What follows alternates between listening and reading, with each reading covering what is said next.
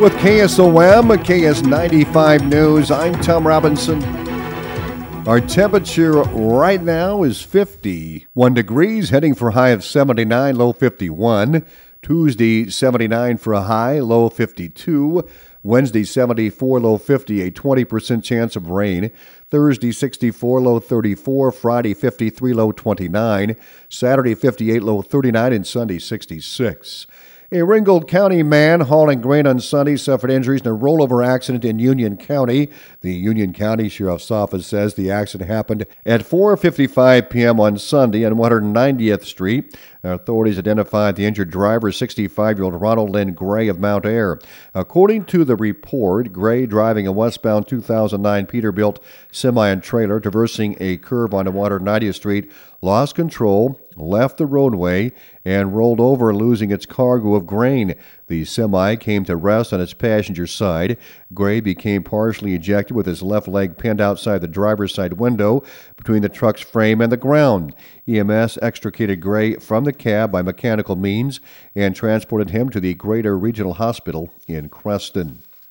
An Iowa City man will receive $12 million for serving 6 years in prison for a sex crime he did not commit. A Johnson County District Court jury deliberated for 2 hours before awarding the money to Donald Clark. He had been sentenced to 25 years in prison. That sentence was vacated in 2016, and Clark was found innocent of the crime. The court determined that Clark had received a substandard defense from the State Public Defender's Office during the 2009 trial. The Sioux City Public School Foundation is trying to pay off student loan balances. The nonprofit group is asking the public to pledge $1 for 30 days and share what it calls its 30-30-30 program with 30 friends.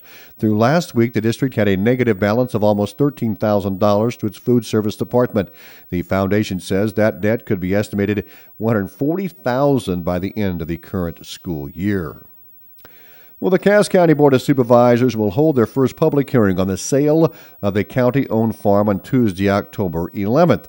The supervisors had been in talks with realtors on the best way to go about selling the property. Well, most of the realtors that I talked to said they'd like to have at least 30 days to work on the advertising part of it and so forth. If we were going to sell it yet that fall, keep in mind that we have to have a public hearing before we can put it up for sale, and we've got to have notification of at least 10, no more than 20. So if we said today we were going to sell it, we could have a public hearing on the 11th or on the 18th. I think we should put it on the agenda. Yeah, if we want to go that route, but I highly suggest a reserve on that building because I don't want it to go for 10 cents on the dollar if we can get one. I think we need to reserve on all of them, not just the building. The county farm includes the old Willow Heights building as well as row crop and pasture ground adjacent to the structure. The second public hearing on the sale will be held Tuesday, October the 18th. Atlantic High School English and Journalism teacher Allison Berryhill is receiving the Iowa Council of Teachers of English Award at a luncheon October 14th, the ICTE's highest honor. Ms. Berryhill attended her first Iowa Council of Teachers convention in 1982 as a student at UNI when her college professor received this same award. Berryhill appreciates the support and thanks those that nominated her. Iowa Council of Teachers of English has been such a support to me as an educator because it connects me with English teachers across the state who really want to do right by kids and teach well.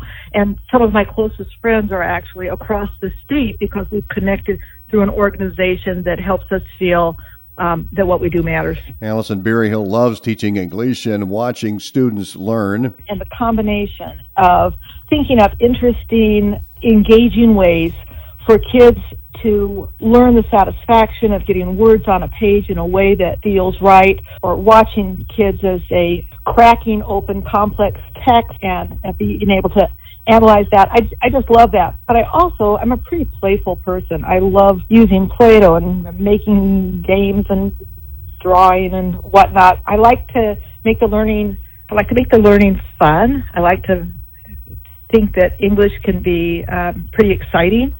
And So I do try to do that in my classes. Atlantic High School Principal Heather McKay says Allison deserves this award and is dedicated to improving her students, colleagues, and the state in English education. See her caring about the individual, not only their education, but looking at how else they can improve and become a better person today than they were yesterday. And so she really, and she tries to meet kids where they're at and meet people where they're at. So I think that's really what helps set her apart for this award. The recipient is an instructional leader whose service to English language arts has contributed significantly with local, regional, state, and national impact in their school district, area education agency, college, or institution. LifeServe Blood Center is hiring. Danielle West of LifeServe says they have openings at 10 cities in Iowa. Iowa State has landed $4 million in U.S. Department of Agriculture funding for a pest management center. The center will get $1 million annually for the next 4 years. It was previously located at Michigan State University. I'm Tom Robinson. ABC News is next.